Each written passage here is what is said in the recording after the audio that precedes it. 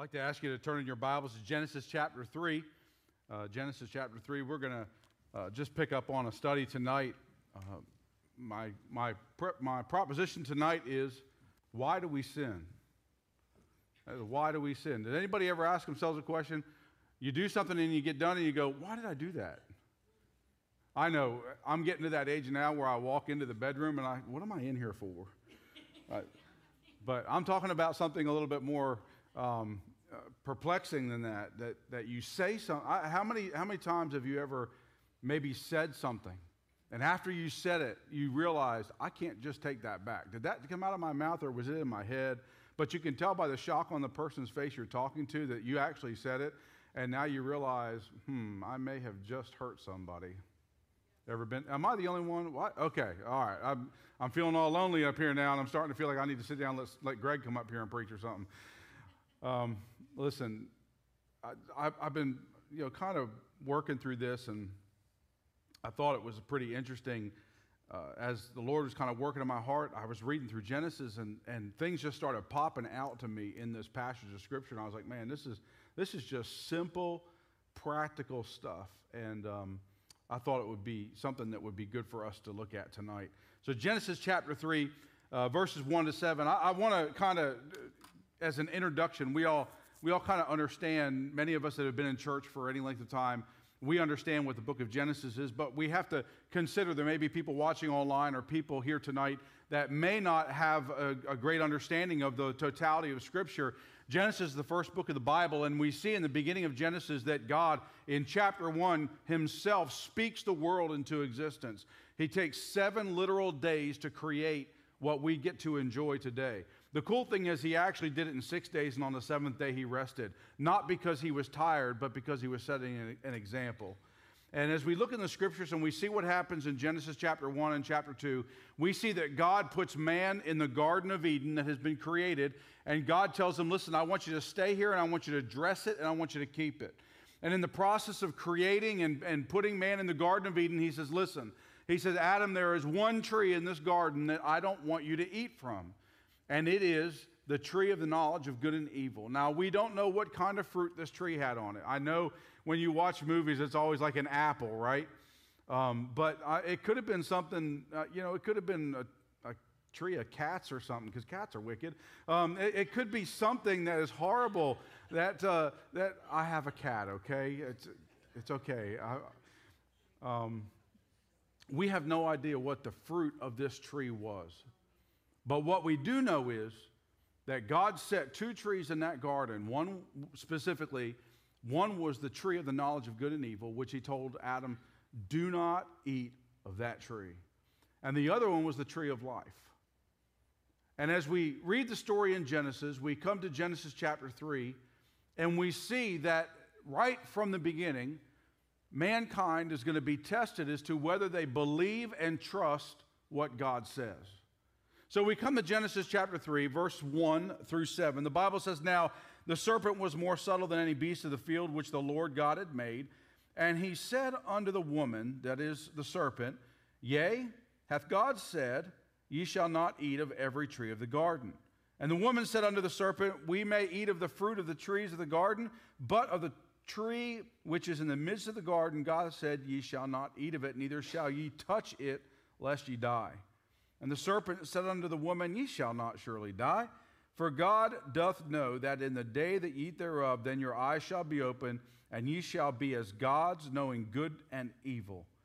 And when the woman saw that the tree was good for food, and it was pleasant to the eye, and the tree to be desired to make one wise, she took of the fruit thereof, and did eat it, and gave also to her husband with her, and he did eat. And the eyes of them both were open, and they knew that they were naked, and that they sewed fig leaves together and made themselves aprons. So the question is, why do we sin? Well, I think Eve gives us a breakdown here fairly simply of why we end up allowing sin into our life. Now, I'd like to kind of jump into this first and foremost to say that understand Adam and Eve were created in the garden. We all there? There was no sin in the world. None. God created Adam and Eve with a free will. They could trust and obey him, or they could choose to not trust him and they could disobey him. That's where they were put in the garden. That's how he created them. God is not going to make you obey him. That's not who God is. He gives us a free will. And in our lives, I just want to state very clearly the difference. If you're a believer in Jesus Christ, the difference between you and what we see here tonight with Adam and Eve is, if you are a believer in Jesus Christ, you have the Holy Spirit. I have the Holy Spirit living in me. And as I am making decisions in my life, I am to let the Holy Spirit be the one guiding and directing me. And the idea is that I need to live in submission to God's Spirit living in me so that I make wise choices and so that I don't pursue sin. Now, Adam and Eve didn't have the Holy Spirit living in them. They had a free will and no sin in the world. As we look at this passage of Scripture, honestly, I don't plan on being real long tonight, and I know you might laugh about that, but after 60 verses this morning, I'm tired. You don't realize how hard it is to fit 60 verses into 35 or 40 minutes, guys. I mean, really, it is a challenge. Why do we sin? We sin because, first of all, we flirt with temptation. We flirt with temptation.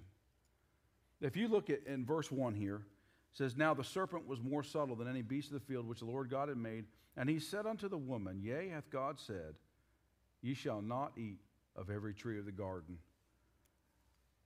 She started talking about something that she didn't need to be talking about. She started thinking about something she didn't need to be thinking about. What happens in our lives as believers is, I genuinely believe that many in our church, I hope in my heart all, we daily take time to read the Word of God or to listen to maybe a podcast or watch a YouTube, or we do something to engage with God in biblical learning and training so God can speak into our life. Do you follow me? And we also take time to pray. I hope you take time to pray. Because the truth is, we cannot battle the temptations of sin that we are going to face if we have not gotten into the Word of God and not spent time in prayer. It's just, listen, in our own power, we can have self-discipline for some things. But guys, we wrestle not against flesh and blood. There are principalities and powers in this world that are out to derail us in our spiritual journey and our effectiveness to reach people with Jesus Christ. And you and I both know that Satan would love nothing more than to damage our reputation, our testimony, so that as we try to reach people with Jesus Christ, they question us in our character. That's what he desires. He desires to break in and steal and pillage our life. And guys, if we're going to put the defenses up in our life that we need to have, it needs to start out with the Word of God and prayer. And by the way, there's something I'm learning as I get older. Meditation is valuable. Not just about reading the Word of God and not just about praying and talking to God, but shutting up and listening to what He's saying. I'm finding out it's something that I've never really had a discipline in, and it's something that as I continue to grow and as I talk to other pastor friends who are just experiencing this, it's helping me to understand the value of getting alone and getting out and shutting up and shutting down. It's helping me understand the necessity to have a day of rest. That day you meditate, but daily we need to take time to read the Word, to pray, and to meditate, to shut up and let the whole, I know that's a strong word, but we need to be quiet and ask God to speak through the Holy Spirit to our hearts and lives about what's going on under our hood and what we need to change, what we need to strengthen, where we need to go, maybe who we need to send a text to today, maybe who we need to visit, maybe who we need to give the gospel to. But if we're so busy just reading and praying and moving on with our life, we never take the time to meditate and be quiet and let the Holy Spirit speak to us in this way. So when we look at the Word of God, we must understand first and foremost, we sin because we flirt with temptation. And guys, if we are going to face the battle against temptation, it's going to start with the Word of God and prayer and meditation. Understanding the goals for the day.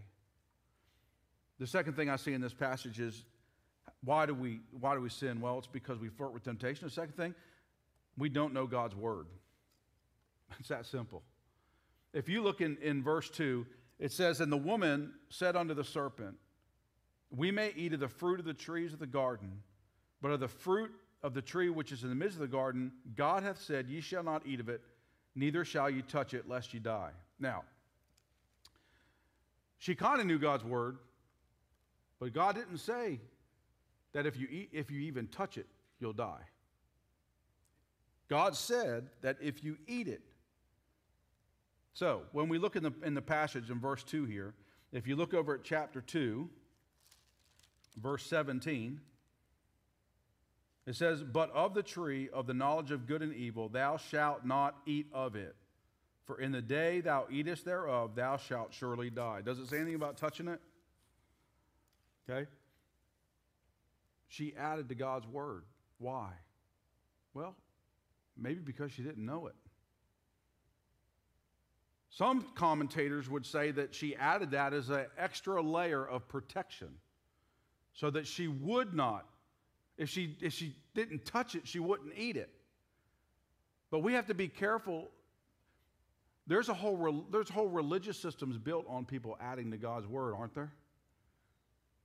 Come on, guys. We have got to be careful, and we have got to stay focused on what God has instructed. Know God's Word. The way we're going to overcome temptation is knowing His Word and knowing exactly what He says.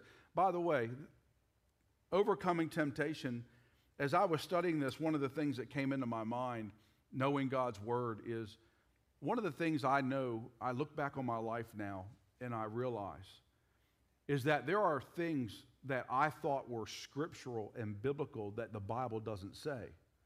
And what happened is, because I implemented those extra biblical things into my life, well, if you didn't do the extra biblical things I did, well, then you're just not a good Christian.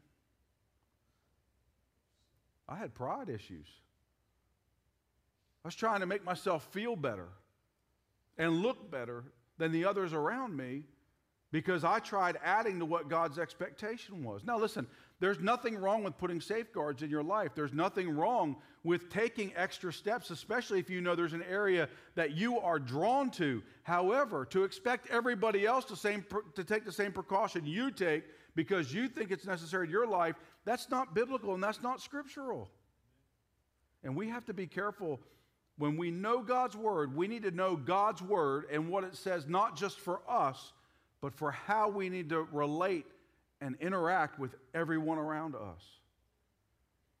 How about the next thing we see here? Why do we sin? Well, it's because we flirt with temptations, because we don't know God's Word. How about the third thing? We believe lies about sin's consequences.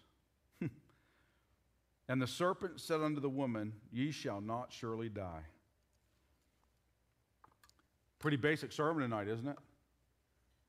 We don't believe, and we don't calculate. We don't honestly think that sin is going to have the consequences that we're told it will have.